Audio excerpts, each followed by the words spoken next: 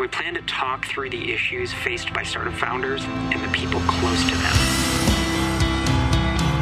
That overused phrase, work-life balance. It is an amazingly focusing time. This is what we do, aside from our families, this is our whole work life. I'm also known as Dr. Wine. This is a little bit non-traditional. A little more zen in the startup life. Zen founder. Those days were a mental struggle. I have been stressed in the past, and I know that I will be in the future. A founder and his or her significant other would both get value from the episode. So I'm here with my friend Jason Glaspie. Is it Glaspie or Gillespie? Glaspie. Glaspie. That's what I thought. Rob and I have this conversation sometimes. What is that guy's name? Okay, Jason Glaspie, who is a fellow entrepreneur and a parent of 2 boys, and also the curator of a website which I think is fantastic, called Mostly Proud Parents. So Jason and I are going to have a bit of a conversation about how to stay sane with your children over Christmas or over the holiday break. Because I don't know if you guys are anything like me, but I have all of these great ambitions about lovely experiences with my kids over the holidays. And we decorated our tree last year. And after last week. And after the third broken ornament and cleaning up glass shards from the floor, I was like, everyone sit down now. And I called timeout on tree decorating. And I was like, nobody move. And it was not the idyllic Christmas moment that I was hoping for. Oh my God. Does that ever happen to you? I respect you so much, Sherry. So it helps me as a parent to know that you don't live in an idyllic world with perfect kids and perfect moments and perfect memories. I'm a total disaster and junk show 99% of the time. Anytime I'm around children, worst case, my own. So yeah, that happens. And I think in some ways we get a little bit set up to fail because, there's again, this pressure internally and externally imposed to have these positive holiday experiences. But yeah, if you think about the holidays, it's tons of sugar, everybody's staying up late. There's all these strange relatives around. It's kind of the recipe for dysregulated, whiny kids. Absolutely. We had Thanksgiving recently and our kids were way more screen time than normal because they were with their cousins who were on iPads because they weren't at their house and they didn't know where to be. And after all the food and 3 late nights in a row, the kids they were good, but it was chaos, mayhem. And the idea of control or calmness, that the things that, we aspired towards were just impossibilities. I totally blame Hallmark for all of this, by the way. I feel 50 years ago, we probably didn't have these expectations. Or, I don't know, did people ever actually really sit quietly around a radio? Or do we just see memories of those times, depictions of these moments that then get locked away that we compare life to? But those weren't really happening then. It's I imagine that it was chaos then, but the depictions, they were very careful about what they showed in public then. The public story. Yeah, they didn't have social media. We didn't know that everything was going to hell constantly. One of the things that I like about your work with Mostly Proud Parents, I know your wife Holly is part of your team, and then our mutual friend Chris, and then you have a couple of other experts and I don't know, thought leaders, people who are thinking about parenting and family life. But anyway, one of the things that I like about your site is that you really are working to dispel some of those everybody's got it perfect. If your kids aren't, absolutely well behaved and well dressed and never dirty, you're just telling the real story beyond, I think, sort of the Facebook highlight reel that many of us put forward about our family life. Yeah, man. I get a little bit nauseous, throwing up in your mouth just a little bit every time I look at these mommy blogs. They're just the table set beautifully. All the kids' toys are organized and in bins. And I'm just that's fiction. That is total fiction. And if it's not, you either have 3 maids or all you do is write about your blog and set up that corner of the house. Right. That's not actually where your kids play. That's those are your toys. Yeah. It's the room that it used to be, you had the sitting room without the TV and the awkward, uncomfortable chairs and the weird, thing on the table. And like, everyone's like, oh, you can't go in that room. I had so many friends growing up where they were like, oh yeah, mom doesn't let us go in that room. It's just supposed to look nice and be the first thing people see when they walk in the house. I understand that now, though. Like when I was a kid, I was like, oh my gosh, that's so strange that you have this room you can't go in, because we didn't have a house big enough for that. It was like we all occupied all of the corners of our house. Absolutely. Yeah, me too. But now that I'm a parent, I'm like, oh, you cannot bring your things in this space. Like, no. Bring your things other places, but not in this space. But even the parents I can remember like never used the space. Yeah. They only went in there to dust.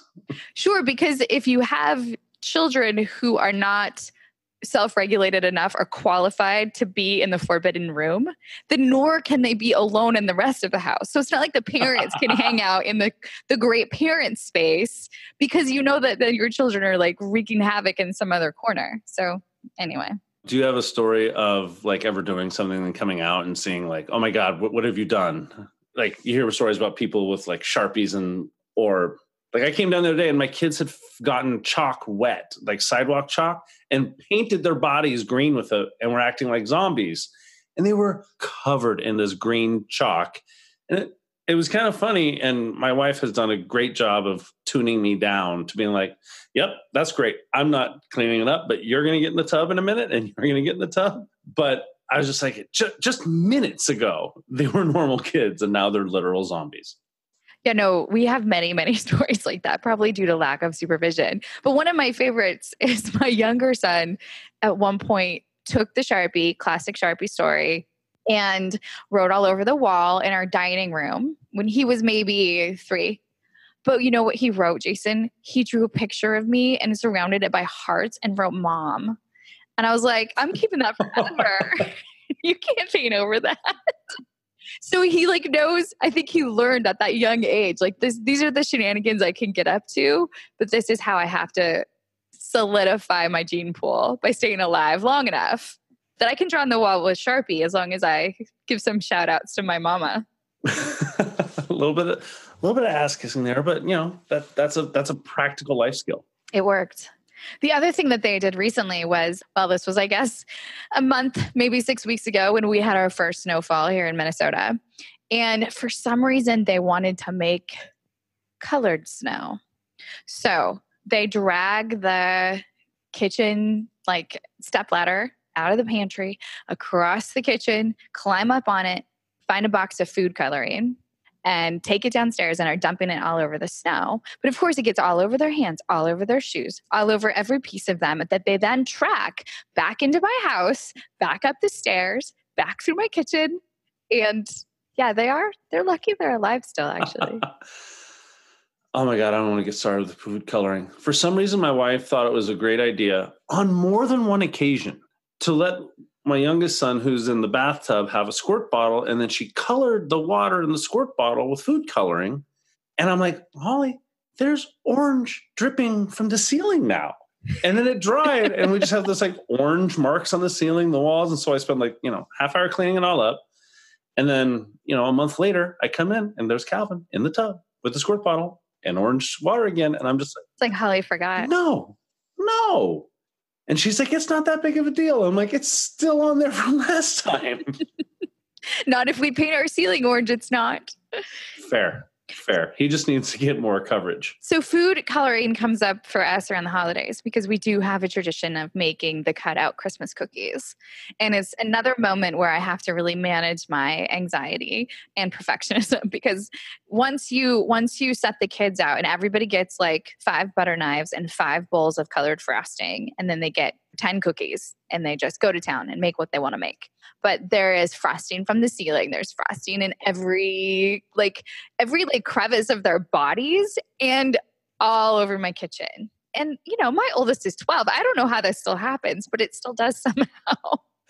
Are they like fighting and grabbing and throwing, or is it just literally their arms are moving so fast that it's just like a flywheel shooting out oil or something? So they'll fight over any sprinkles. The sprinkles are the hot commodity. Oh. So we have to have a system to regulate this sprinkle use. Yeah. All right. What are your thoughts on glitter? I get triggered by glitter. Yeah. When I saw my wife playing with glitter with the boys, and I don't have any problem with glitter as a thing. Like, it's not a masculine or a feminine thing. It's just a thing. But I am so horrified of glitter being all over my life that because it doesn't rub off. That stuff's with you until you die. It's true. Yeah, I am delicately pro glitter in confined situations. Okay. So glitter is fabulous in the backyard when you can hose the child and the table and all the surfaces off. Glitter in the house, that's more risky for sure. It's a summertime activity. Absolutely.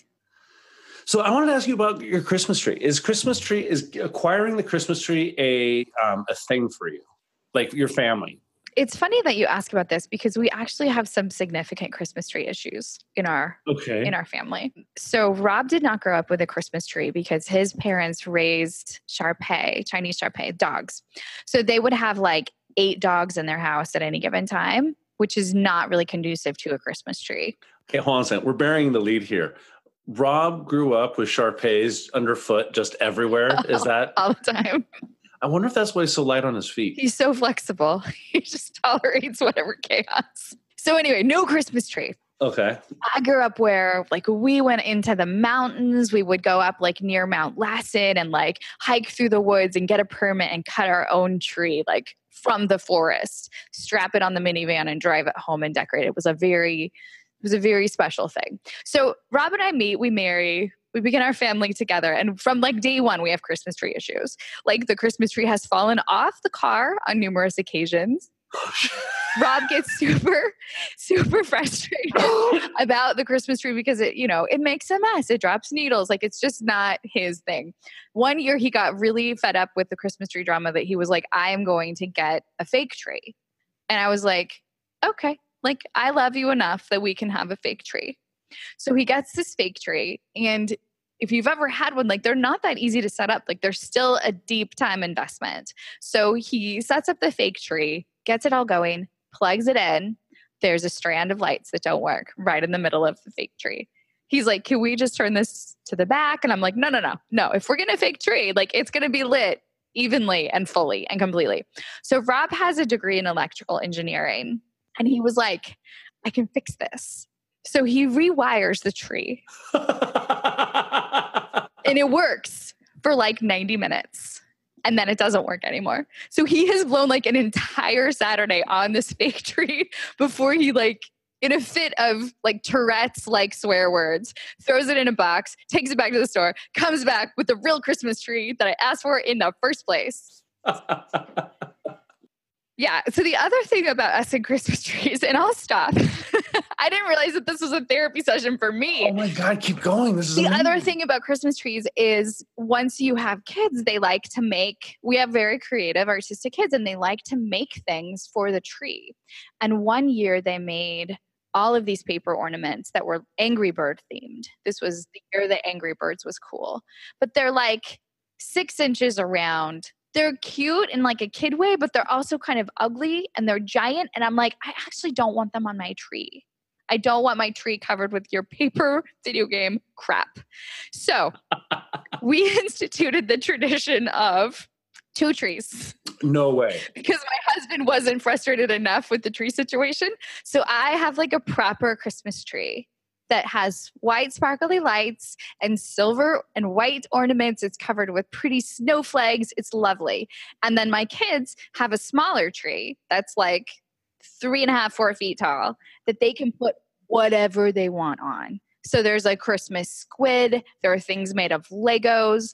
Any package that we get that has a ribbon on it gets thrown on the tree. It's like Christmas vomited all over that tree. And it's actually really pretty. It has its charm. Yeah, in its own way. So anyway, that was a lot of information about Christmas trees. Sorry, Zen Founder audience.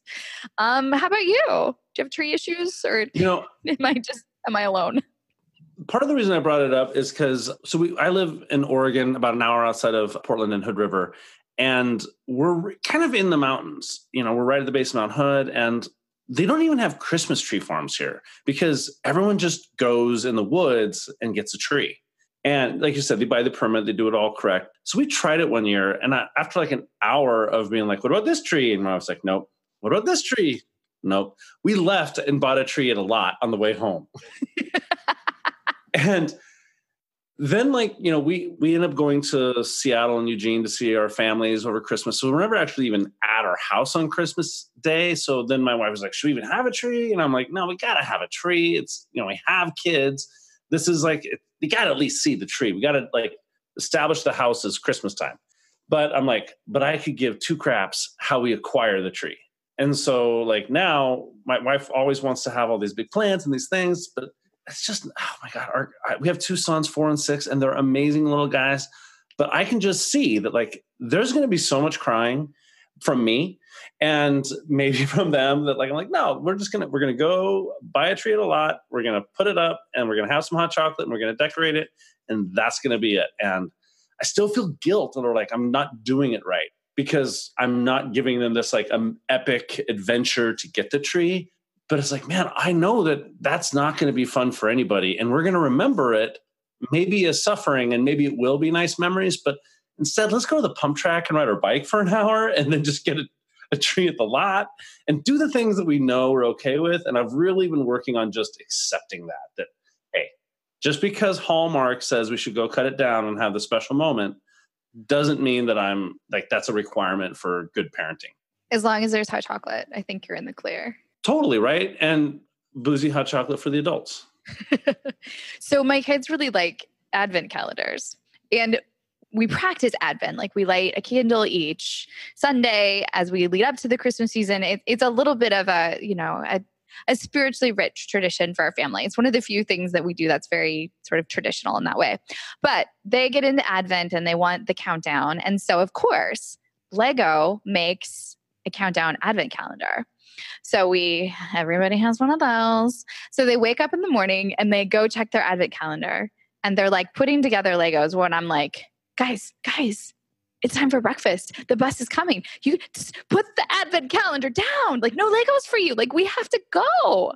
So whatever joy they are experiencing in hooray, what did I get in my Advent calendar this day as I count down towards Christmas gets sort of undermined by me being like, we got 2 minutes to the bus. So we're not even doing that very well.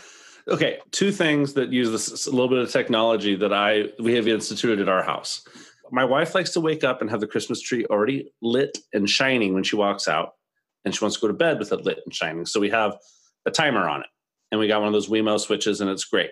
And also at 11:30 when it turns off, that's the shame on you. You should already be in bed. You're not supposed to see the light go off warning. So we watch that happen every night and feel bad. But then for the mornings, we have a Sonos system, and I have it set to play The Final Countdown by Europe the last 5 minutes before they need to be at the door with their jackets on and their shoots and their backpacks. So when they hear that, if you don't have your shoes on, you get your shoes on. If you don't have your backpack or your jacket, The Final Countdown comes on throughout the whole house, and it's like, oh, shoot, time to go. We are implementing that right away. We're still working on total compliance, but at least everyone knows that, like, yes, oh, okay, it is 7:20. It is time to be at the door. Yeah. And I really just love hearing Final Countdown every morning. I think that is a great intervention. It's so much nicer than 2 minutes. Yeah. When your mom is like shrieking from downstairs. I feel like that lady behind like the curtain at a play. Places, everybody, where the hell? You know, trying to find out where people are, shoving people out the door, have the clipboard in my hand. Which is sort of the role of a parent. Yeah. Yeah. So I brought up Advent calendars because I brought up this sense of like waiting for Christmas or whatever holiday that you celebrate, anticipating that it's coming. And you are working on a story or soon to be releasing a story about that very problem of waiting over and over. I wanted like Groundhog's Day meets Christmas Eve. Walk me through this. Yeah. So one of the things we're doing at Mostly Proud Parents is our goal is to actually make parenting slightly more enjoyable for parents, for the parents' sake. And so one of the things that I love doing is telling my kids nighttime stories. And I just make them up on the fly. But I was an English major, journalism major, did a bunch of story writing. So that's something that comes fairly naturally to me. But I have friends who've been like, oh, how do you do that? And I started looking for ways to help parents tell nighttime stories easier. And so one of my ideas was to come up with like great movies that we all love as adults that maybe aren't necessarily perfect for kids, but we can twist them that way. So I wrote a story called 6 a.m. on Christmas Eve, and it's the story of Groundhog's Day, but a kid who's, maybe 8 years old, waking up every morning and it's still Christmas Eve, and his cousins come over and all these things happen, and he can't get out of the rut, and he's always a brat and all these things. And then finally, after time, he learns like, oh, hey, my family's actually kind of cool. When I engage with them, it's kind of fun. And he helps sing Christmas carols at the end instead of going to bed early. And then finally, spoiler alert, he wakes up and it's Christmas morning. I'm really glad to hear that, because the first time I heard you describe this, I thought this is the worst night. Like, you're going to give all the children nightmares by Christmas Eve forever. So I'm glad Christmas comes eventually. The first time I told it to my kids, I was kind of waiting to see, like, would they understand that, like, hey, the narrative plot line, the storyline had shifted, that the timeline was repeating. Would they understand that from a concept? Because I don't know if they'd ever experienced even time travel before. But now we've watched Back to the Future, so we're better. Okay, good. They're equipped. But so I was telling him, and like on the third morning that he wakes up and it's still Christmas Eve, my oldest, who's 6, just goes like, he just kind of gets somber for a second. He's like, Dad, what's happening? Why isn't it Christmas? And he was like getting scared for the kid. And I'm like, it's okay. Just listen. And it was just funny. Like, you could see they were super engaged. It had them wrapped simply because they were like so emotionally connected to this poor kid who couldn't get to Christmas, and they were feeling for him, which I don't know, maybe taught him some empathy or something. But it was one of my more fun stories. And we're going to release that next week for parents to be able to tell their kids as well. Awesome. And that people can pick that up at mostlyproudparents.com. That's awesome. Yeah. Do you have favorite holiday memories that stand out to you as a kid? One of my best just wintertime memories was my aunts and cousins and whole family lived across the street from us growing up. And when the first snow of the year, we would all, like, my parents would get us up at like 2 a.m. or whatever time it was. And we'd all get together and go for a long walk and have a big snowball fight in the middle of the night, then come back, go to bed. And most likely it wasn't going to be school in the morning. So we slept in and then got back together and had snowball fights again. And that was like incredibly powerful for me. Like, I have deeply loved snow my whole life because of those memories. The only tattoo I have is a snowflake. I am a precious snowflake. You are precious. When are you going to come visit us in Minnesota? How brave are you about snow? Well, it's funny. I love snow, but now I avoid it. I winter. I snowbird a little bit. I run from the snow. You live in Oregon, and then you winter in Mexico, and I can't tell if you've made all the right choices in your life or.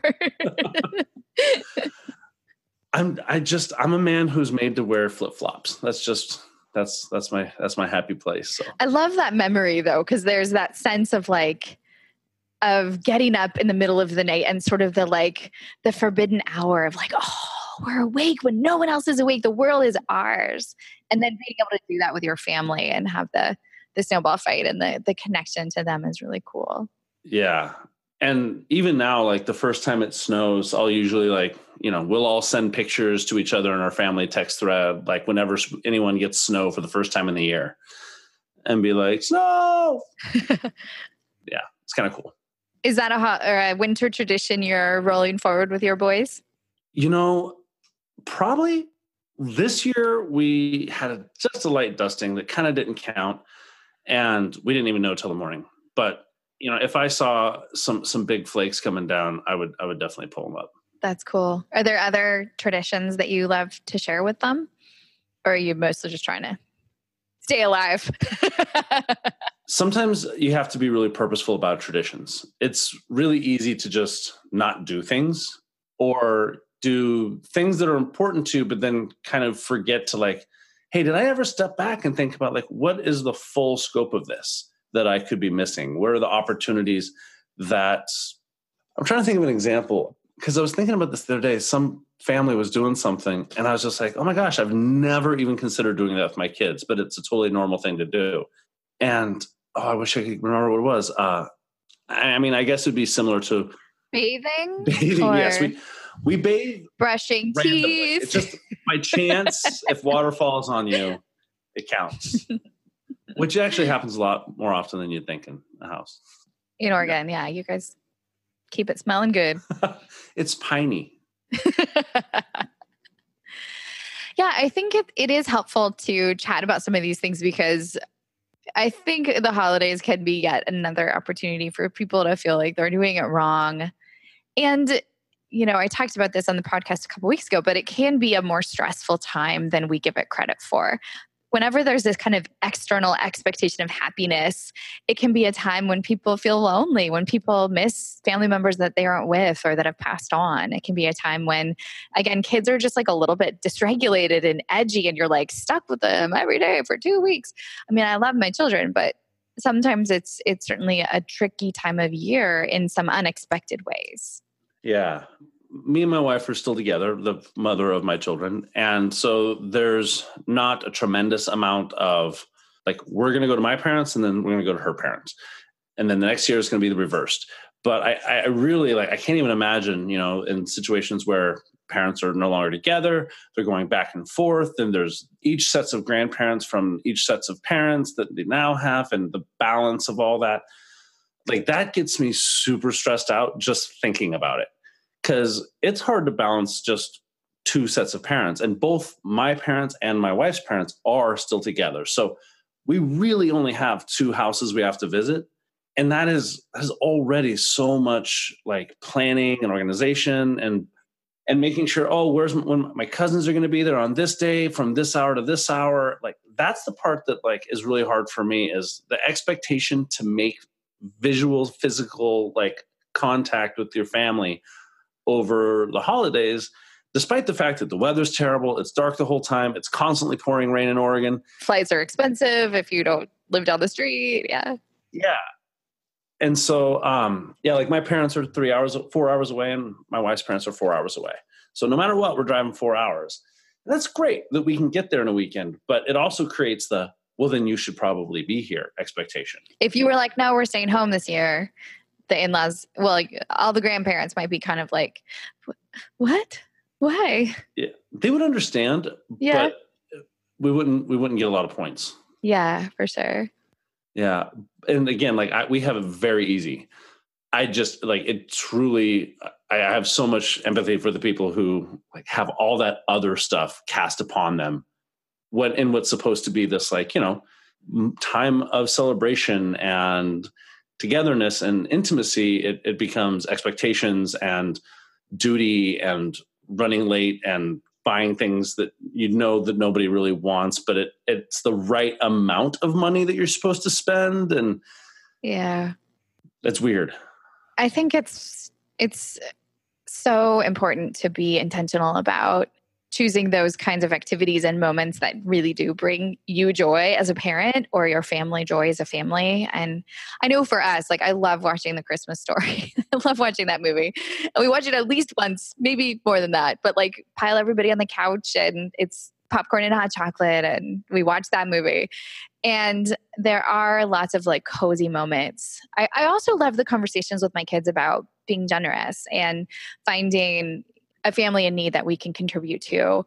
And we also we make those Christmas cookies and then we do take a plate to our neighbors with a candle or some little gift. And I think those are really sweet experiences to have as a family where you're just practicing teaching your kids how to be nice to others and connect with people in the neighborhood. And those are important memories that we're making and conversations that we're having. Do you have other things that you really kind of save it for you or help you connect with the season with your kids? That's a good question. We have an advent calendar, but my wife's always kind of taken the lead on that, which is weird that I've, for some reason, chosen to opt out of really participating in it. It wasn't ever really intentional. She kind of designed, she's a designer, so she kind of created this thing and then she was doing it with the kids. And I was just like, oh, cool. But I think that's one of those examples where I didn't ever purposefully choose to not participate.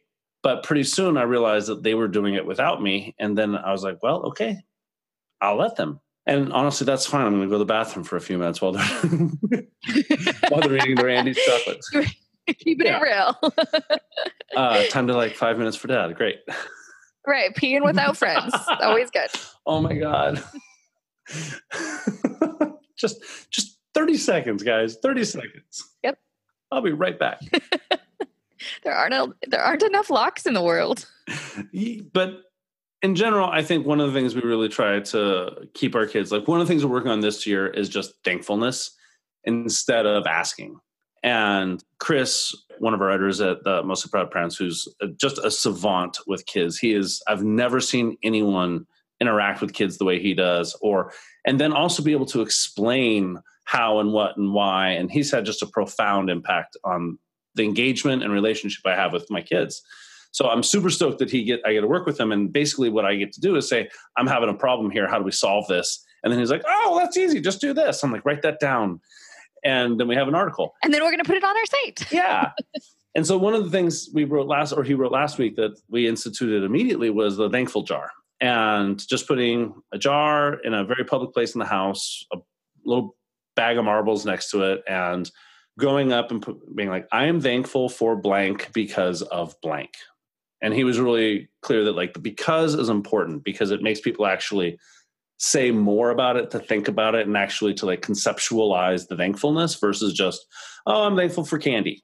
But to come up with the because causes just that extra step that makes it a little bit more tangible.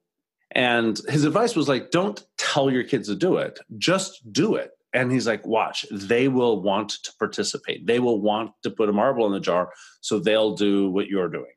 And obviously it might not work with an 18-year-old, but it worked with my 4 and 6-year-old. And so since that, it's just been so much easier to say thankful statements. And they have been really as soon as I say one, they're got 2 or 3 in their pocket. And, sometimes it's I'm thankful for mom because she sometimes doesn't make this for dinner. I think that's what Calvin said yesterday. He was he didn't like the dinner, but he was I'm thankful that you don't always make this. I'm that was hilarious. But we've tried to really use that this year to be hey, let's talk about thankfulness and let's appreciate these things that we have and not just look forward to more. Yeah. And I would be very surprised if that doesn't become next 10 years of Christmas time. Part of your life. Yeah. It's a nice framing for the holiday season too, as you think about Thanksgiving.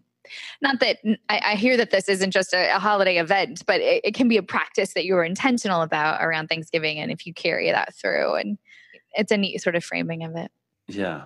Well, I appreciate you taking the time to chat with me about my Christmas tree issues. I honestly think we have more to uncover, but there are many more stories. The number of F-bombs that have been dropped in our living room, 75% of them are Christmas tree related, probably. Are they more from you or from Rob? Oh, they're from Rob. He presents himself so calm and relaxed and kind and gentle. He is. The Christmas tree is his Achilles heel.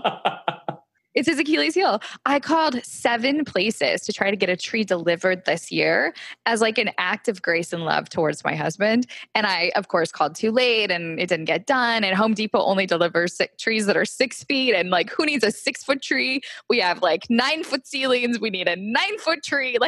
So anyway, I tried this year to alleviate that suffering for him and it didn't work. And he had to go get a tree anyway, but you got to task rabbit that. We're still married. I know. I'm going to solve the problem for next year. Okay. Well, I'm glad that you're working through solutions. Thank you. All right. Mostly Proud Parents. Check out on Monday, right? Monday is when your story of the Christmas groundhog goes live. Yeah. December 17th. December 17th. Okay. Fantastic. Now you've said it publicly. So you got to ship. Yeah, I'm a fan of what you and Holly and the team are doing. And I think it's just helpful to bring a little bit more sanity to all of us who have busy lives, but especially a lot of the entrepreneurs I know who are really burning the candle from both ends most of their life. And to have something that just helps alleviate some of the pressure and provides helpful resources that are easy to do and don't require a glue gun, I think is really a great thing that you're putting out there in the world. Glue guns are another trigger of mine. They freak me out. Yeah. If you do anything with a glue gun, like I'm out. My wife loves them, so those are her activities. Okay. Well, thanks so much for having me on, Terry. Hi, Zen Founder people.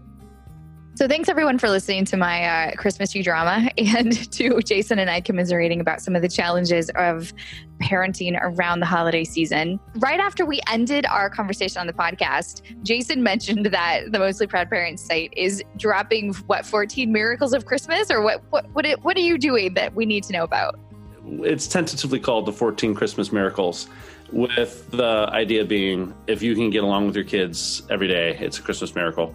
And so we're putting together 14 activities that we'll email out every day of the Christmas break. So probably starting on like the 22nd or 3rd or whatever the Saturday is. And just, I don't even know if there's 14 days between when school gets out and starts again, but it just sounded good. So we're going to do 14 activities. They're focused on things that you don't really need to buy, or very inexpensive items, so that they should be very simple. And we'll also have ahead of time, here's everything you might need. So if you don't have borax at your home, get some on Amazon and get them sent. But for the most part, and it'll be a variety of ages, and we'll try and make it so people can, tune up or tune down based on their kids. But yeah, just a little something. So if you're out of ideas, you can just open your email and, oh yeah, I can do that. That's a half an hour, and we connected, and now I feel like a parent. I think that's awesome. I think when you have those little challenges of things that are easy to do together, and they take up time and they become this sort of shared adventure, as long as they're not a ton of glitter and glue guns, then I think it's going to be a great gift. I might need to actually tell Chris no glitter and glue guns. That's a hard no. That's just a Sherry problem. So, all right.